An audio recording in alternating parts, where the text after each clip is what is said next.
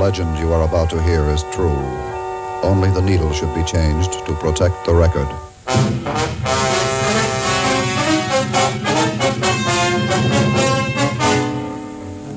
This is the countryside.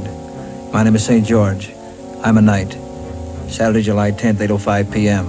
I was working out of the castle on the night watch when a call came in from the chief. A dragon had been devouring maidens. Homicide. My job. Slay him. You call me, Chief? Yeah, it's the dragon again, devouring maidens. The king's daughter may be next. Mm-hmm. You got a lead? Nothing much to go on. Said you take that .45 automatic into the lab to have them check on it? Yeah. You were right. I was right? Yeah. It was a gun. 8:22 p.m. I talked to one of the maidens who had almost been devoured. Could I talk to you, ma'am? Who are you? I'm St. George, ma'am. Homicide, ma'am. I want to ask you a few questions, ma'am. I understand you were almost devoured by the ma'am. Is that right, Dragon? It was terrible. He breathed fire on me. He burned me already. How can I be sure of that, ma'am? Believe me, I got it straight from the dragon's mouth. 11:45 p.m. I rode over the King's Highway. I saw a man. Stopped to talk to him. Pardon me, sir. Could I talk to you for just a minute, sir? Sure, I don't mind. What do you do for a living? I'm a knave.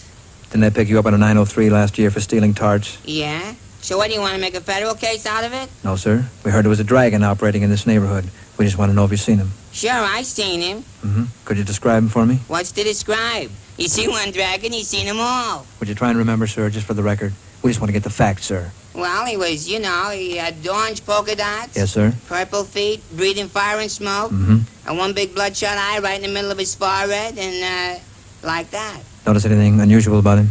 No, he's just a run-of-the-mill dragon, you know. Mm-hmm. Yes, sir. You can go now. Hey, by the way, how you gonna catch him? I thought you'd never ask. A dragon net. 3:05 p.m. I was riding back into the courtyard to make my report to the lab. Then it happened. It was a dragon. Hey, I'm the fire-breathing dragon.